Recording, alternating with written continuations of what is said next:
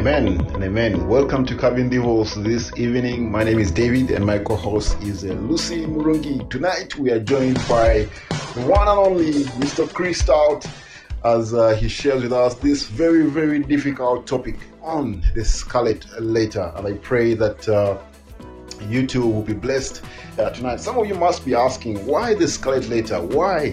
Where does that come from? That's an old novel written and it just depicts this same topic that we are going to be talking about today. It's an American author. His name is Nathaniel Hawthorne. And I think that not that he has biblical help in this particular novel of his, but I think it kind of reflects, one, the ancient understanding of adultery, where they really harassed the woman. And I don't know if you remember the story of the adulterous woman that Christ rescued from death, literally from stoning. But it was the same thing, and everyone kept asking, where's the man? Where's the man?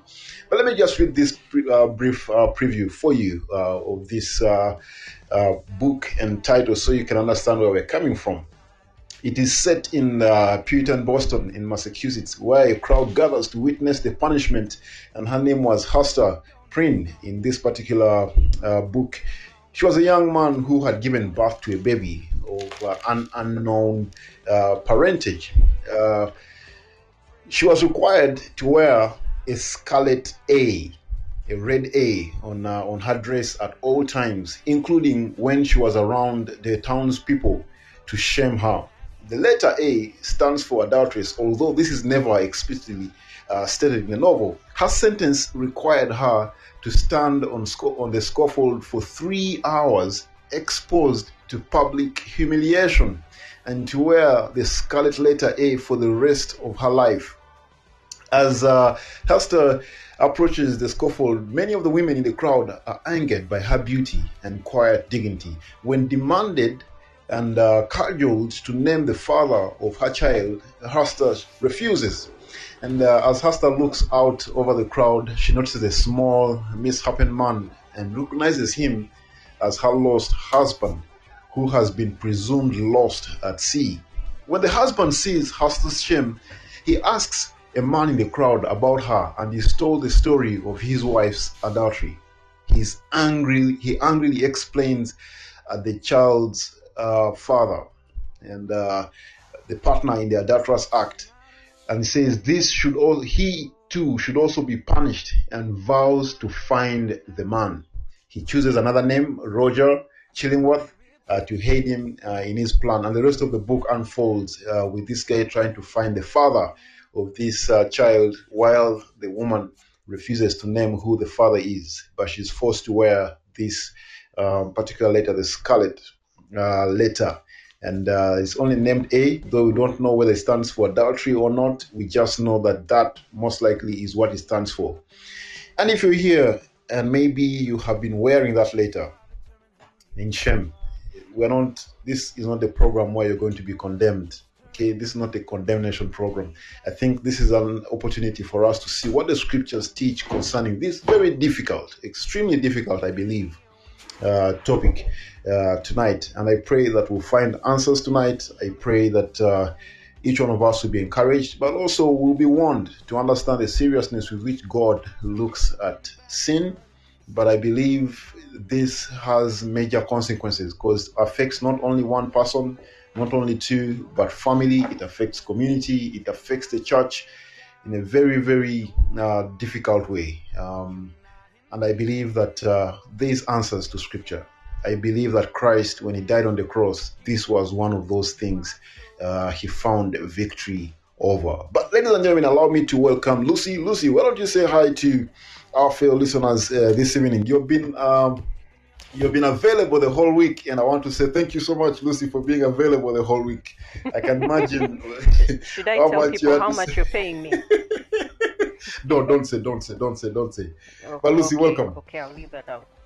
Thank you, and it's a pleasure. It's an honor to be here. It's an honor to serve you all, and yeah, I'm excited by how many people are here. I have a very special friend who is listening in today, so I'm extra excited. I'm extra excited today. But you're all very welcome. Welcome, Edward, JB, Holy Boy, John, Pi, Joachim, Eleanor, Samuel, Harold, Agri, Grace, Uncle Steve, Habo, Agromafosi. Hey, wait, dude, that's a cool name.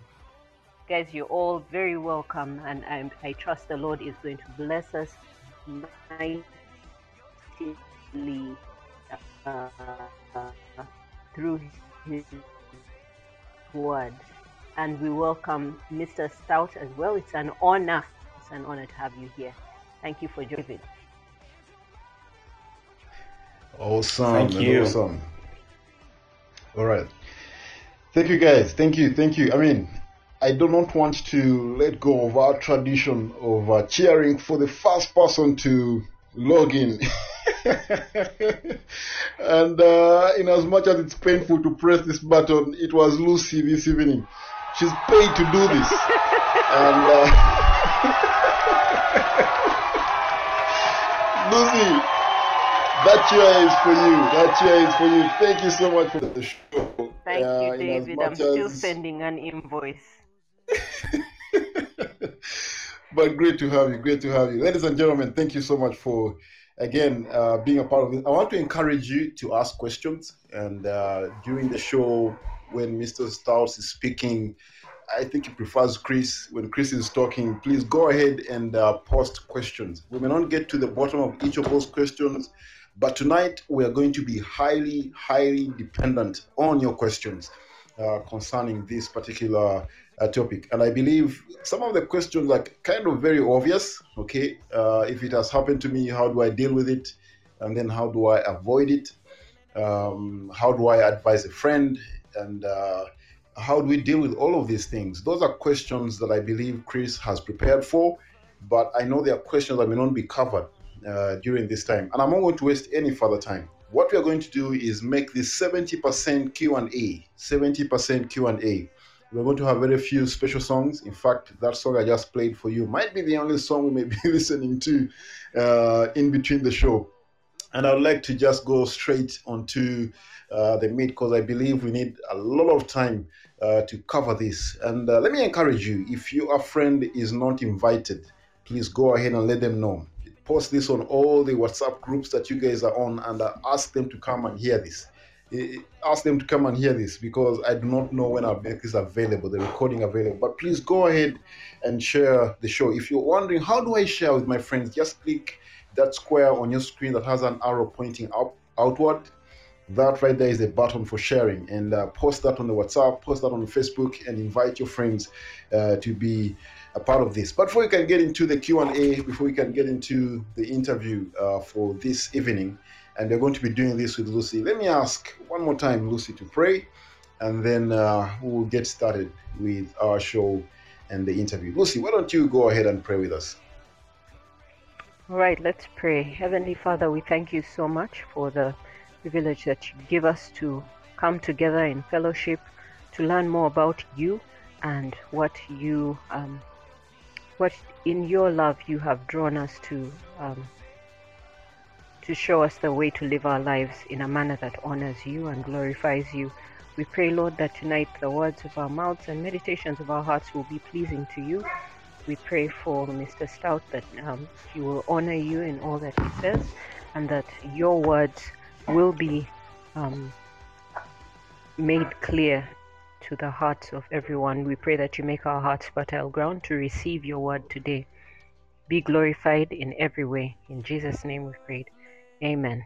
You're precious, you're not left out, you're wanted, you're irreplaceable. With your shining soul, love has spoken, you are chosen. Each one of us this evening is a child of God. And no matter what is happening in our lives, we believe that we are chosen, we are loved. Mr. Stout, you're welcome this evening. Welcome to Uganda, welcome to Kenya. I can see Roy here representing the Kenyans. I don't know how many of us are from different countries. I think Kate is here, also tuning in straight from Florida. If your country has not been mentioned, please go ahead and mention it in the chat. But Chris, you're welcome to the show. How have you been? Thank you, David. Thank you. I'm doing very well. Thank you. It's an honor to be with you all again. I love it. Awesome. I want to just get straight onto our topic today and ask maybe just to give us a brief snapshot of how old you are in Christianity, but also how much you've experienced the Christian faith in having to battle with sin. The reason I say that is when I was thinking about this topic, I thought to myself, you know what? I don't think I'm qualified because I've not seen enough of life. Now, I'm not saying you're old in terms of no one wants to be known as old. But Thank you. I can think you look way younger. That. You are much younger than I am, David, but you can go ahead and say it. I'm not old yet, but I'm getting there. You're getting there. But I mean, how many couples have you talked to over the years specifically concerning this topic? And the second question to that is, what's the number one cause, according to you, when it comes to adultery? Oh, wow. I mean, we're dealing with some big questions tonight, aren't we? And to answer your first question, I am 46 years old, and my wife and I have been married it'll be in about 2 weeks, we will have been married 25 years. And so we got married young. I was 21. My wife was 19 years old when we got married. And, you ask, how long have I been battling with sin? Well, since I was born. And, I came to faith in Christ when I was 6 years old. And so I can guarantee you that the devil is alive and active. And I can think of some key turning points in my life where I could really sense that, it was a crossroads and I had to make a decision. And by the grace of God, I'm able to still be with you here today, and I'm thankful for that. But the devil is active, and he wants the enemy, and the Bible talks about the world and the flesh and the devil. And the world is that thing outside of us that's always putting that pressure on us. And the devil is that one beneath us that's pushing up at us or all around us as well. But the flesh is what's inside of us, and that flesh is there, alive as well. All three of those things are alive and coming after us, and we have to be vigilant. We have to be so aware, because there are few other things, maybe no other thing in our life that is more subtle, that is more pervasive, that is more insidious, that will just destroy us than sexual temptation. I mean, it is so sad to think how quickly our entire life could just be blown up because of things like what you're talking about tonight, adultery. But how many couples have I talked to? You asked that question. I was trying to think, quickly through my mind. I mean, I just know I'm not a professional counselor or anything like that. I can just tell you, at least anecdotally, that very quickly to my mind came at least a half a dozen couples that in recent years that I've interacted with that have been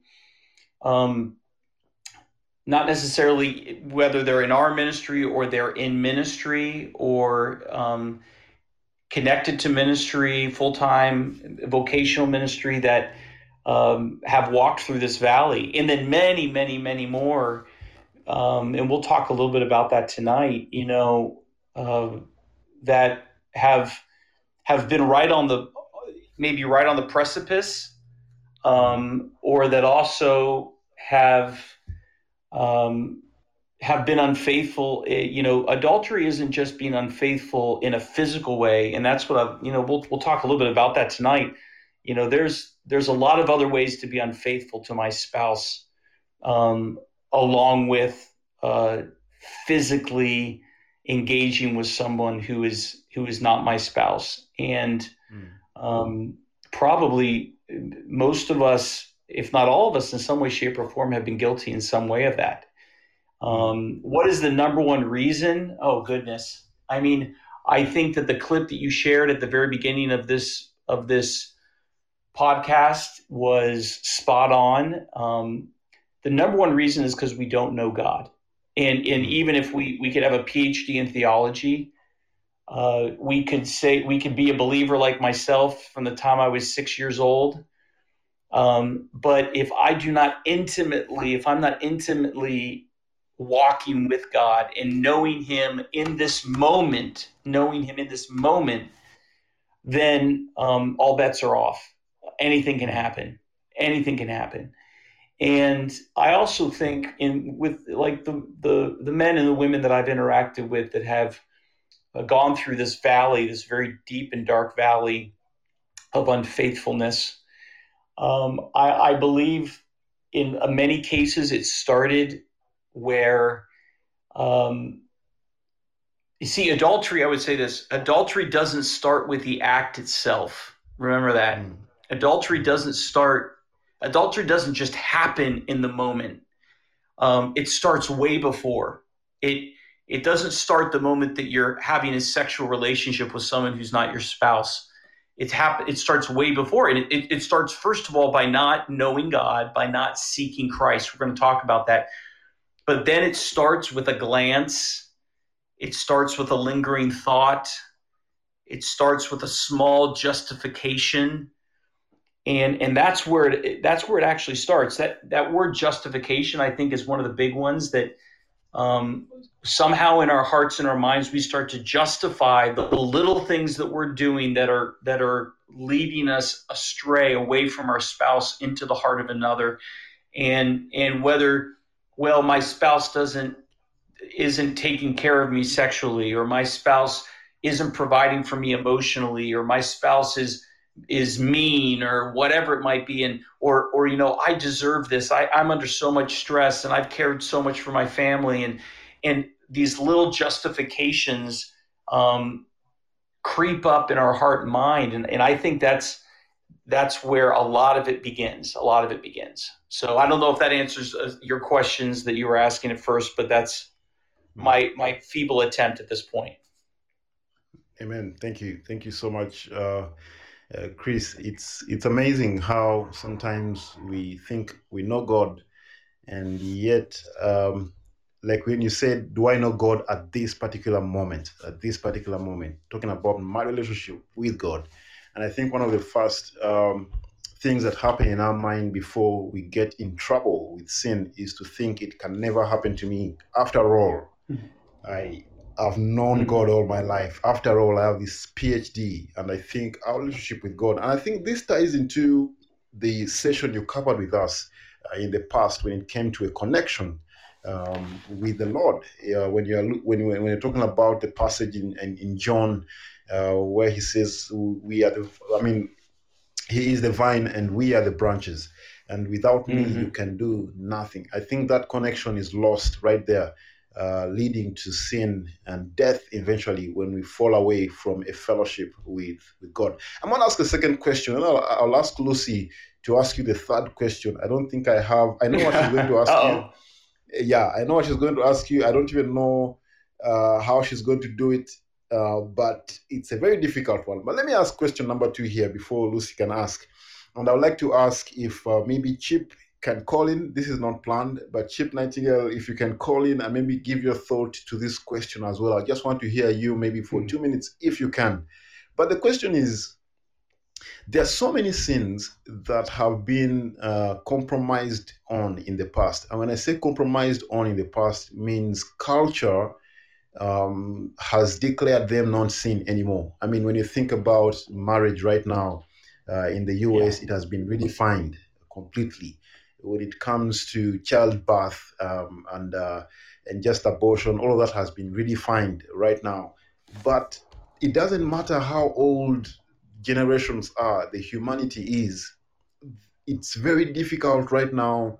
Even the world does not does not compromise when it comes to marital unfaithfulness. The scripture may allow you to maybe grow as you stop lying, and grow slowly as you get rid of a certain, I don't want to call them respectable sins, but when it comes to um, adultery, there is a very, very strong sense in which the scripture approaches this particular sin as if to say Oh, it's yeah. greater than all of them. But I don't know why. Now, maybe to try and get to maybe an understanding of this is you come to Paul in writing Ephesians. He likens marriage almost to Christ dying on the cross, in saying this is a picture of Christ dying on the cross, and to put that on that is literally to like spit in the face of God and everything he ever did for humanity. So there is a glance. But what are your thoughts when it comes to why is it held with so much intensity, if I can put it that way, that even the world thinks, no, you're crazy when you're unfaithful, and they will fire you. They will fire you. Doesn't matter where you work. Well, I believe it's because it's a promise. It's because you're breaking a promise. And the world today, in spite of everything else, you've mentioned all the other things that don't seem to matter anymore today. But I think that people innately know a promise is meant to be kept. And if you make me a promise, I'm expecting you to keep it. And so adultery is the breaking of a promise. And that is naturally revolting to us. And I think adultery is spoken of in the Bible with in such strong terms, because it is a picture of what we do to God over and over and over and over again. In fact, I mean, how many times in the Old Testament does God refer to Israel as an adulterous nation because they've gone after other gods? And that is some of the strongest speech. And I would just remind you, I love here in Proverbs, I don't love it. It's just powerful. When I think of adultery, I think of Proverbs chapter 2, where he's talking about wisdom. And he says, Proverbs chapter 2, verse 10, for wisdom will enter your heart and knowledge will be present to your soul. Discretion will guard you. Understanding will watch over you to deliver you from the way of evil, from the man who speaks perverse things, from those who leave the paths of unrighteousness to walk in the ways of darkness, who delight in doing evil and rejoice in the perversity of evil, whose paths are crooked and who are devious in their ways. And then in verse 16 it says this, to deliver you from the strange woman, from the adulteress who flatters with her words, that leaves the companion of her youth and forgets the covenant of her God. For her house sinks down to death, and her tracks lead to the dead. None who go to her return again. Listen, none who go to her return again, nor do they reach the paths of life. I mean, you want to talk about powerful, powerful words. And in the midst of that, it's talking about abandoning a covenant, breaking a promise. And I think that the world knows that promises, when we make a promise, we keep a promise. And that's truly what it is. Amen. Thank you. Lucy, what's up? Okay, well, mine is, can you hear me clearly? Yes, I Yes, can. Lucy. Okay, so Mr. Stout, oftentimes here in Uganda, there's young ladies at bridal showers warned seriously to diligently meet their husband's needs, or else another woman will. As in, it doesn't matter which bridal shower you go to, you will hear it said over and over again. Whether they're Christian or non-Christian, they always say that. And they're unashamedly equipped with all sorts of tips and tricks that are believed to keep the fire alive. So the question is the purity of a marriage bed completely hinged on how well and how often spouses serve each other? Absolutely not, I would say, because marriage is ultimately a promise. Marriage is a covenant. And in that promise, in that covenant, it's not conditional. It's an unconditional covenant. When I enter that marriage covenant, it is till death do us part. It is for better and for worse. It's in sickness and in health. If that were the case, then what of a woman who gets terminally ill or is sick and is not able to provide, it would not even be physically able to provide for her husband in a sexual way? Is the man permitted then to go find that elsewhere? Of course not. Absolutely not. And now, obviously, in a healthy marriage relationship is going to have a healthy sexual relationship. And can that help curb temptation? Yes, it can. But at the end of the day, I am responsible for the lusts that rise up within me. And where does sin come from? Sin does not come from the fact that my wife hasn't provided for me. When I look in James, I'll just read this in James chapter 1. You've heard this before. James chapter 1, verse 13. Let no one say when he is tempted, I am being tempted by God. For God cannot be tempted by evil, and he himself does not tempt anyone. Now, you could say that, let no one say when he is tempted, I'm being tempted by my wife because she hasn't provided for me, but what happens in verse 14? It says, but each one is tempted when he is carried away and enticed by his own lust. Then when lust has conceived, it gives birth to sin. And when sin is accomplished, it brings forth death. Do not be deceived, my beloved brethren. I believe there is no place in there. There is no even the smallest room for an excuse for a man to blame anyone but himself for his lack of faithfulness. So, though that might be true that a man is more likely to wander, it doesn't mean that it is an excuse for him to wander, if that makes sense. Yes, that makes sense. Wow, that's I when Lucy asked that question when we were talking earlier on, I had no answers, but I believe the scriptures are really, really clear. There is no excuse, really, for our sin. There's really no excuse for our sin. But thank you so much, Chris. At this point, I'd like you to, uninterrupted, go ahead and share with us what you have prepared for us this evening. And then I'm going to ask the listeners to please kindly post your questions in the chat, even as Chris is sharing.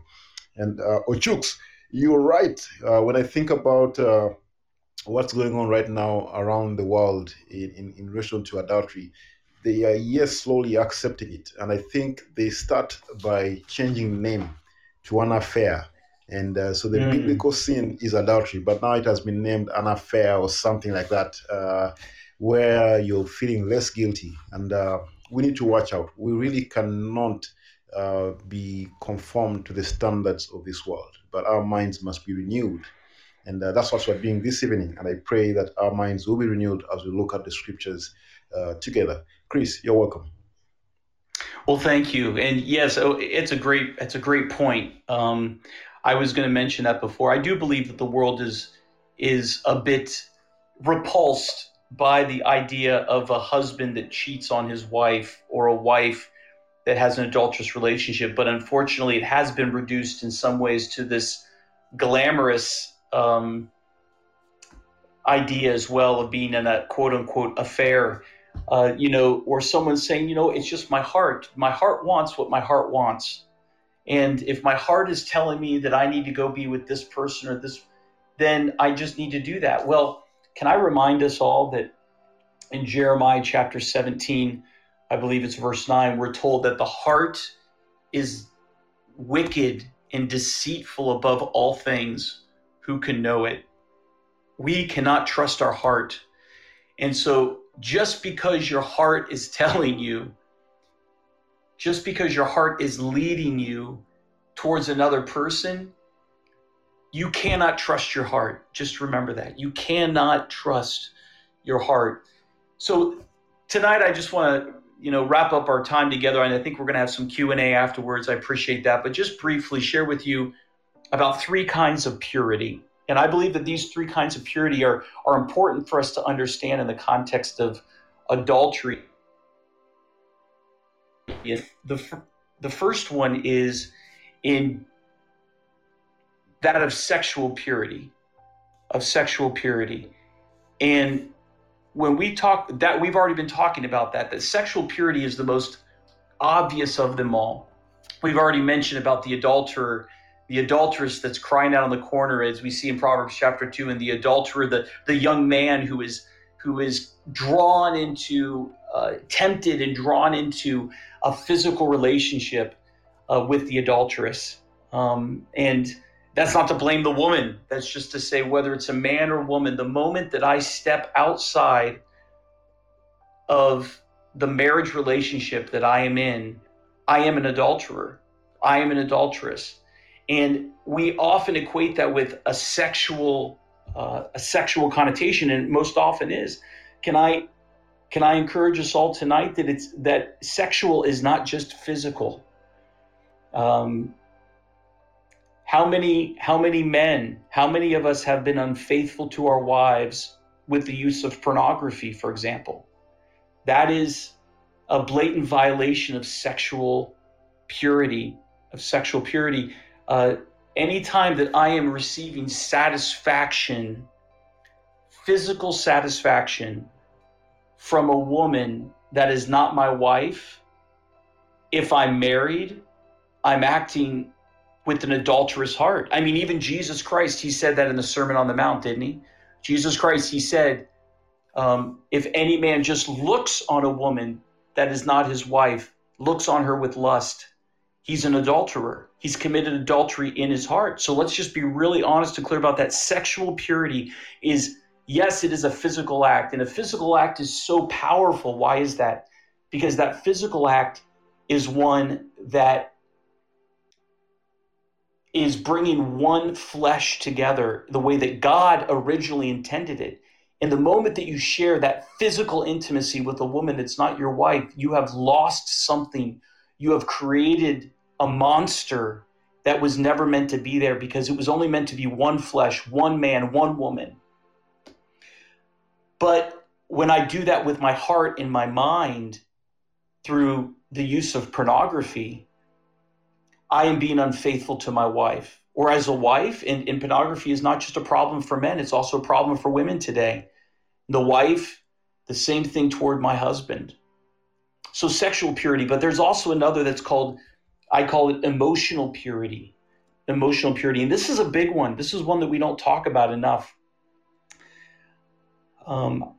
As a man, and I'm speaking as a man, and unfortunately my wife is not able to be with us today, but you're going to hear from her briefly in a moment. She sent a small recording for us with some thoughts. She actually, as we're talking about this subject, my wife is serving as well part-time with another ministry here near where we live, which is with teenage girls who have come out of sexual trafficking. And it's just heartbreaking. 13-year-old to 17-year-old girls who have been used and abused by men, probably many of them in adulterous relationships, and finding satisfaction with a 13 to 17-year-old is absolutely revolting, disgusting, heartbreaking. And my wife works with these girls now. But emotional purity is one. I have my wife, and there is only one woman on the face of the planet that I should have the kind of emotional relationship that I have with another woman, and that is only with my wife. But yet some men and some women will find themselves emotionally attached to someone who's not their spouse.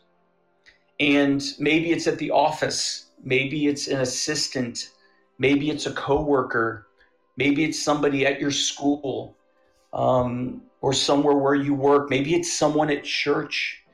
And maybe it's not the physical aspect that you're desiring to see filled, but it's the emotional aspect. Maybe you're not feeling that you're receiving the emotional support at home that you deserve. And maybe your husband or your wife is a wreck right now, an emotional wreck, and they can't meet your emotional needs. And so what do? You find that in somebody else. I have a good friend who's a pastor, and God has restored his life and his ministry, but I saw him walk through a very, very dark season.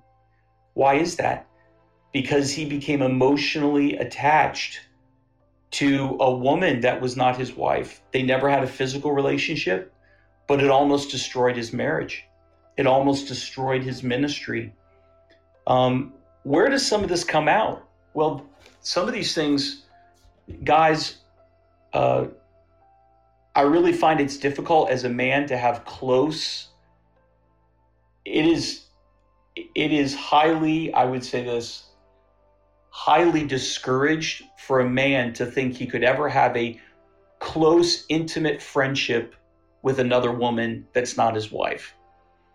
And I would ask you, look at your text messages, the text messages on your phone. How do you communicate with other women that aren't your wife?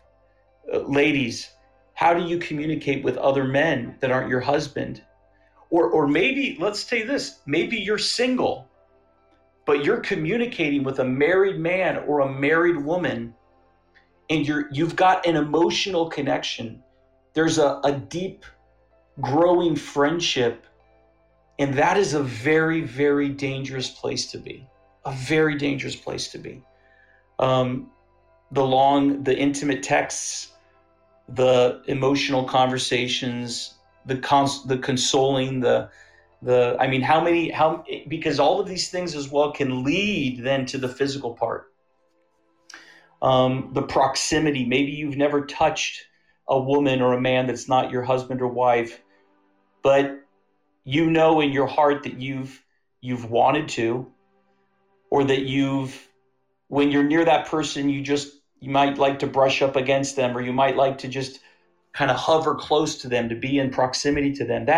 All of that is an emotional attachment, and that is emotional impurity. Finally, the last one, before I just jump into one last text, biblical text, is something I would call reputational purity. So you have sexual purity, which we've already spoken about, emotional purity, reputational purity. What is that? That's what other people can see. And I think for every believer, this needs to be a priority as well. Because we need to remember, you might be justified in your heart, but you might be downright stupid in the way that you're showing it in front of other people, if I could just put it that way. I have a very strict third-party rule in my life. And what does that mean? You will never find me in a vehicle, in a house, in a room, alone with a woman that's not my wife. And some of you might think, that's crazy, that's impossible. No, it's not impossible. Now, I know someone could say, but Chris, what if you're driving and there's a 90-year-old woman on the side of the road and her car's broken down and it's raining and she needs a lift? Okay, I get it. You come up with a hypothetical, and yes, I'm going to take care of this woman, and but I will do everything in my power to make sure that I am what the Bible calls above reproach. It's really interesting in the scriptures, in the book of 1 Timothy, it's the only place that we see this word in the Greek, this word that's translated reproach and being above reproach. In 1 Timothy chapter 3, verse 2, we're told that leaders are to be above reproach. In 1 Timothy chapter 3, verse 10, we're told that deacons are supposed to be beyond reproach. In 1 Timothy chapter 5, it talks about widows being beyond reproach. In 1 Timothy chapter 6 talks about the man of God being beyond reproach or above reproach. What is that idea? The idea is simply that Does it mean that you're sinless? No, because none of us are sinless. None of us are sinless. But being above reproach, reputational purity, is the idea. I've heard someone describe it in this way. It literally means that there's nothing that can be grabbed a hold of in your life, that no one can accuse you of anything in your life, that you can't grab a hold of anything. And I've heard someone, it's kind of like a mug, like a coffee mug, and the handle on that mug, it's like you need to be a cup without a mug, a mug without a handle that no one could grab. There's no handle on your life that somebody could say, oh, look at Chris. I wonder what he's doing. Look, he's in that car with a woman that's not his wife. Ooh, I saw Chris walk into a house of a woman, and I know that there's nobody else there. And maybe nothing happened. Maybe nothing's gone on. But reputational purity demands, if I'm going to be above reproach, that there's no place for an accusation in my life. And so I would just ask you today, as you listen, men, women, is there any place in your life that someone could accuse you? I always say that extreme temptations demand extreme measures.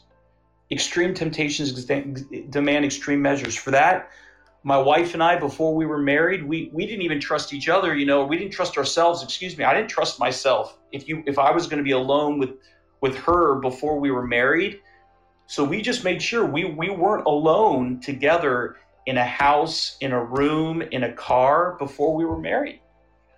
But even more so after you're married, even more so. So sexual purity, emotional purity, reputational purity. But what's the answer? And this is what I'll close with. What's the answer? Well, we started with the answer, and I'm going to end with the same answer today. If you look in Colossians chapter 2, if you look in Colossians chapter 2, the Colossian church struggled with something called asceticism, which is where they thought that sin was in their flesh, but in their body, in the flesh, their own flesh and bones was where sin resided, not in our spirit or our soul. And so what they would do is they thought if they could treat their body really harshly, they could get rid of sin. In Colossians chapter 2, verse 20, listen to what it says. It says, the Apostle Paul, he says this, if you have died with Christ to the elementary principles of the world, why, as if you were living in the world, do you submit yourself to decrees such as do not handle, do not taste, do not touch, which all refer to things destined to perish with use, in accordance with the commandments and the teachings of men. So here we're talking about restrictions that we've placed on our life. And we just talked about a bunch of restrictions. I talked about text restrictions and relational restrictions and not being in the same car with somebody and all those different things. Listen to what it says in verse 23 of Colossians chapter 2. It says, these are matters which have, to be sure, the appearance of wisdom in self-made religion and self-abasement and severe treatment of the body. But listen to what it says here. But these are of no value against fleshly indulgence. No value. I mean, that's crazy to think that for a second. Does it mean that we don't need to have guardrails and barriers in our life? No, that's not what he's saying. But if that's where you start, if you start with all the just trying to control your life through internet filters, well, I don't want to look at porn, and so I'm going to put a filter on my computer or a filter on my phone. Or I don't want to fall into adultery, and so I'm not going to find myself in a room with a woman who's not my wife alone at night or whatever, or without a window. No, all of those things are good. Those are good things. But if that's where you start, those are of no value against the flesh. No value, it says in verse 23 of Colossians 2. But then the very next verse, and remember the chapter divisions are not inspired by God. The very next verse says this. So what is of value? If those are of no value against the flesh, what is of value? Colossians chapter 3, verse 1.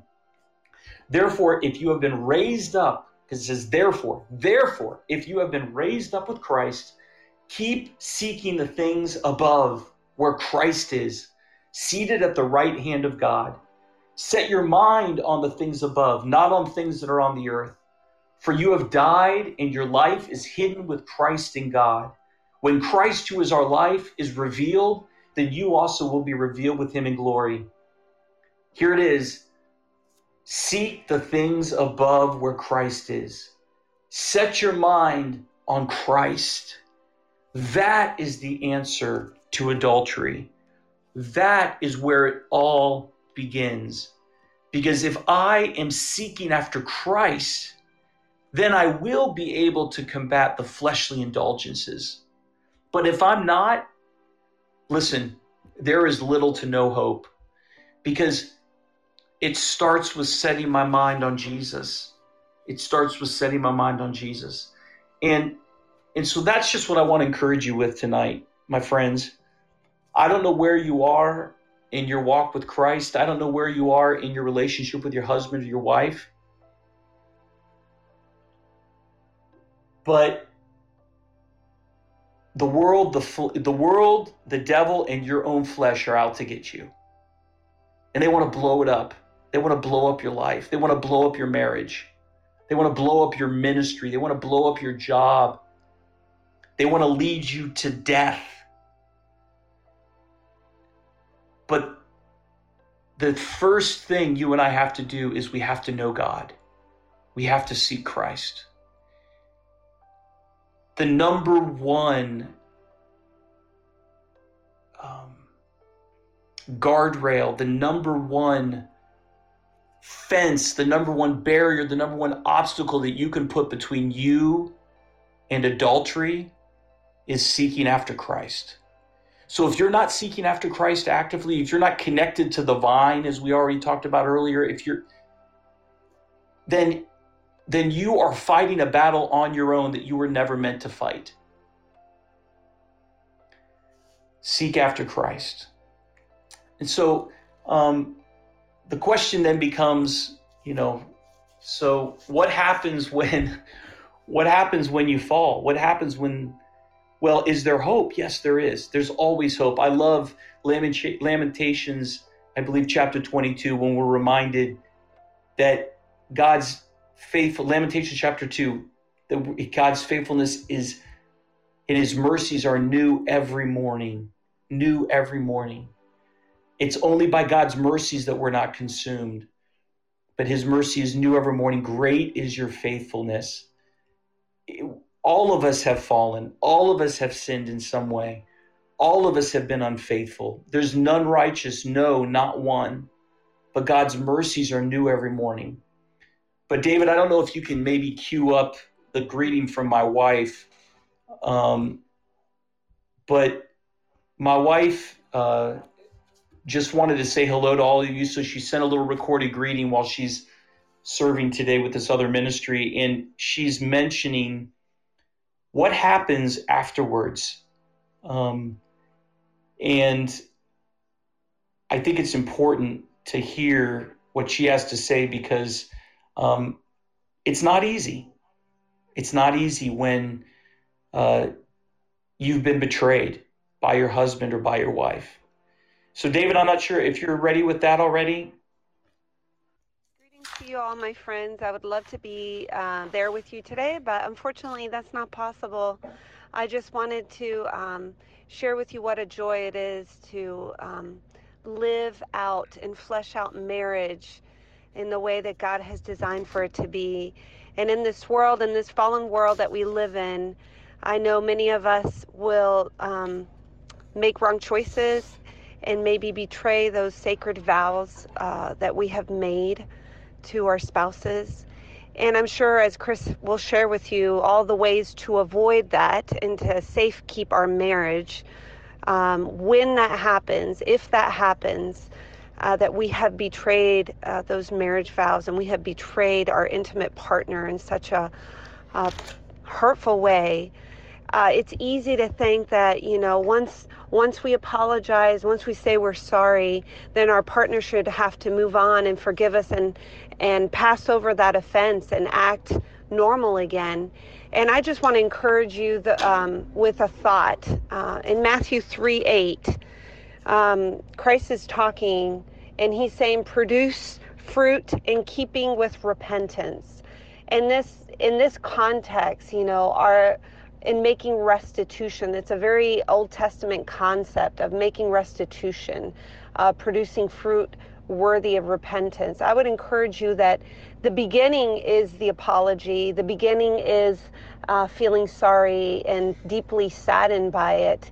But the actions and the work of restoring that trust and that faith your partner once had in you will lie solely on the one who has betrayed the partner, and that his sole responsibility before the Lord is to make those deposits of his character, of his love, of faith, that he will have to restore in his partner a spirit of love and unity once again. And so I just want to encourage you with that thought that if that happens, that marriage vows are betrayed and marriage vows are broken, whoever the one breaking the vow must do a deep work of producing fruit worthy of repentance. And it's easy to think, well, I've already said I'm sorry, I've already asked for forgiveness, she should give me the forgiveness and we should be able to move on. And God clearly in his word, if you study Old Testament concepts about making amends and about producing fruits worthy of repentance, it's so important that you take that upon yourself as your goal to daily, constantly give no reason to doubt your resolve to gain your partner's confidence and trust back. So thank you. Thank you so much for listening. Wish, again, I could be there praying for this time that you have, and that God would deeply use his word to restore, to renew, and to encourage you in your daily walk with him and in your marriage. God bless. Greetings to you. So that was my amazing wife, my beautiful wife, and I think she has a lot of wisdom. So David, I'll leave it with you and maybe for some questions. Well, I had a question that was pumped up already for you, but I think towards the end there, you did answer it very, very clearly. And I just don't want to think or to sound like I wasn't listening and that I was just waiting for questions. And because that usually happens when we get answers from God's word, we kind of try to numb our hearts and we begin to ask, but what if, especially when it came to the example you gave of the standards that you put in your life when it comes to not being alone, or driving alone with a woman that's not your wife. And someone quickly say, oh, but what if you find an old woman? What if? And I pray that this evening, none of us will present what ifs in front of us, especially when it comes to dealing with what's going on in our hearts. I think that's the very first step of compromise. But Chris, once again, thank you so much. I think there's so much that we've learned from you. But this is a very huge topic. So many questions that may come up as we talk about this. There's so much pain that is involved with this particular sin. Like I mentioned at the beginning, it does not only affect the husband or the wife, it affects the children, it affects families, even extended families. But when we come to Matthew 19, verse 9, it's a famous divorce verse where Christ says, and I say to you, whoever divorces his wife except for sexual immorality and marries another commits adultery. Two words that kind of are going hand in hand, and that is divorce and adultery. My first question was going to be, how can we prevent adultery from winning, because it's a sin that happens in marriage, but how can we prevent it from winning in the sense that it leads to divorce? And maybe you can comment on this particular verse as well and say, what is Christ implying? Is he implying that, hey, whilst there is adultery, you divorce instantly or instantaneously? Sure. Yeah. But how can we and that is in relation to helping a couple maybe that is listening in tonight, and maybe the party that has been hurt the most in this particular sin is considering divorce, and they are thinking, okay, I'm gone, I'm leaving right now. And I think David tried to really give us some answers there in saying, cultivate fruit of repentance, especially for the man. Saying I'm sorry is not enough, but how can we find restoration? But do you have any extra advice for a couple listening in tonight? What should they do tomorrow morning? What should they do tomorrow morning? Well, first of all,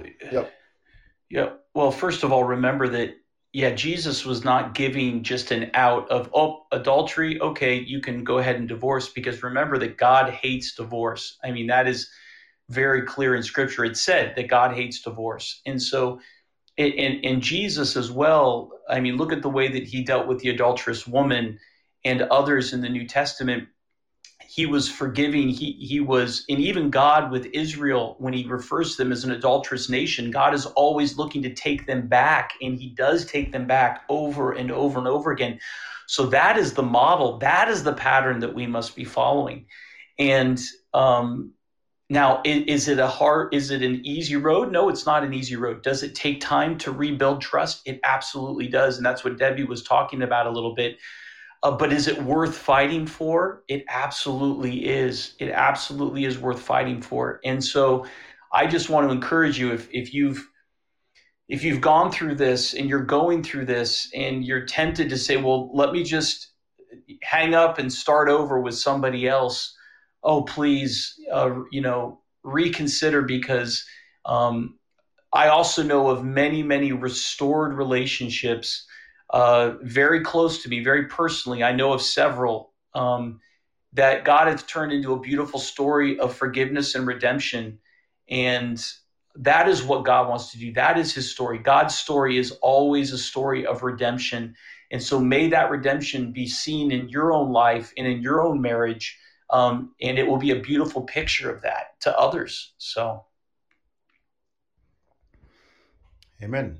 Amen. You just reminded us of what God has been doing in the Old Testament with the nation of Israel as well, trying to have that restoration. That's a very beautiful picture, a reminder that we are sinful and we should emulate his mercy and forgiveness and grace. But Lucy, do you have any questions for Chris tonight? What are your thoughts about what he's been talking about, Lucy? Yeah, well, I'll represent the single woman listening right now and just ask, so how should I know where to draw the line when I'm comfortable in fellowship with a married man, especially as in, well, maybe my pastor or youth leader? How comfortable can I be in what I share with him? Because I'm not in a covenant relationship with anyone, so I'm not betraying anyone if I get emotionally attached in any way, or am I? Sure, that's a great question, Lucy. You are responsible as well in how you conduct yourself towards a married man, just like a single man would be responsible for how he conducts himself towards a married woman. You might not be in a covenant, a single person might not be in a covenant relationship, but that does not give them freedom to be to infringe upon the covenant relationship of another, okay? Because that one that you're dealing with is in a relationship, is in a covenant relationship. And as a result, as the body of Christ, we are the body of Christ, brothers and sisters. You are a brother and sister, and it is your role to not be a stumbling block to your brother or a stumbling block to your sister, but rather a blessing to them. And so I would say one of the things we cannot be looking, okay, where's the line and how close can I get to the line before I cross it? You've heard that before, right? No, it needs to be thinking, I got to stay way far away from that line. And that's why I always recommend, I very seldom recommend a man counseling a woman. I believe that the women should be counseling women and discipling women, and men should be counseling men. And I believe that's just a principle that we need to follow. And so for you, when you say, how do I know? Well, I would say the moment in your heart, first of all, the moment in your heart that you can sense that there's something more there than just a very basic respect and friendship, then you need to run away. You need to run away. And you can be rude. You can be, not rude, but you can be, you can just cut it off. But you've got to flee, and it doesn't mean that anything was in his heart, but the moment you sense something in your heart, then you have got to run away, because you could very easily become a stumbling block for that person. And maybe remembering that this other person doesn't have the same understanding of this topic that you do, and they don't even realize the dangers. Well, if you do, then you've got the responsibility to be the one that draws the line, if I could say it that way. Yeah, okay. That's very clear and helpful. My other question is I think Mimi Girl has worded it really well. It was in line with divorce. What if, well, I don't know if Mimi Girl is talking about divorce, but that's the question. What if there's no sign of repentance on the part of the person that has committed adultery? How does a hurt spouse move on from there? Oh, that's such a good question. Yeah. Before you can answer that, just to throw maybe some more light on Mimi Gal's question. It's not really unheard of for someone to be unrepentant about their actions. It can be as blatant and as, what are you going to do about it? He's not hiding it anymore, or they're not hiding it anymore. It is now becoming a tool that they're using to almost either revenge or hurt the other individual. And we've heard of cases where people have two different bedrooms, but they're pretending to be living together, maybe for the show. But it can be as painful as that, to the point that, I don't know if we can maybe have a session with you and your wife, because some of the questions that are coming in right now seem to be tackling individuals who are going through pain. And I know there isn't much we can do when it comes to counseling over a program like this, but I think having extended conversation somehow helps. But it is true that there can be a scenario where someone is hurt by repeatedly seeing their partner just going back and unrepentantly in this action. How would you advise a couple like that? Oh, it's so difficult, and I'm so sorry if anyone out there is going through this. I believe when it comes to divorce, for example, and these are sticky topics, these are difficult, but my wife talked about the fruit of repentance, and I think that might be one of the reasons that Jesus was talking about adultery and divorce potentially. My advice, unless there's an abuse involved, or physical abuse of any kind, unless there's some sort of abuse involved, I believe that it is biblical and honorable to be, to continue to be patient with the other spouse, the one that has gone. And that's why the scripture talks about, like, a woman that by her living, she might win her husband, and be patient. Now, if the husband decides to divorce her, there's nothing she can really do about that. But I would, there is an amount of patience, unfortunately, that is involved in something like this, in finding your hope, finding your peace, finding your comfort in the Lord. And then even if the husband or the wife divorces you and you're left alone, there is a process of healing that has to happen. It is not something that happens overnight. It is something that I would recommend counseling. I would recommend a strong biblical friendship and nurturing. And it does take time for those hurts to heal. And that would be a whole nother subject. You're right, David. And my wife would be a great one to tackle those things as well. Amen. Amen. I really appreciate your time, Chris. Thank you. And thank you so much for just cutting out time out of your schedule to be with us this evening. I'm going to look at what our schedule looks like, and I'm sure we'll have Chris and Debbie back to just help us with some of the issues that are going on. I know at the back of my mind, I still remember what Lucy asked, especially for ladies who might be trying to answer questions when it comes to abortion and how sometimes that can be very difficult to deal with. And I know that Debbie could be able to just help us through some of those issues. And let's see how our schedule looks like and how we can be able to handle some of those very difficult uh, scenarios when it comes to our marriages, when it comes to our relationships with people and our Christian life. But one of the overriding statements or theme that I've had tonight is our cultivation of our relationship with God. And even the difficult question we are trying to answer at the end here in talking about divorce and immorality, he begins out off in verse 8. He said to them, because of your hardness of heart, Moses allowed you to divorce your wives. He's dealing with a state of a heart that is trying to tear itself away from God. You're tearing yourself away from forgiveness, and emotions are coming in, and anger, and it's just sin. And just for us to remember our relationship with God and cultivate that in our marriages. But Chris, thank you so much once again for joining us this evening. I don't know if Lucy has any final statements in closing as we pray together. I'll pray. But Lucy, do you have anything you'd like to add as we pray together? No, not really.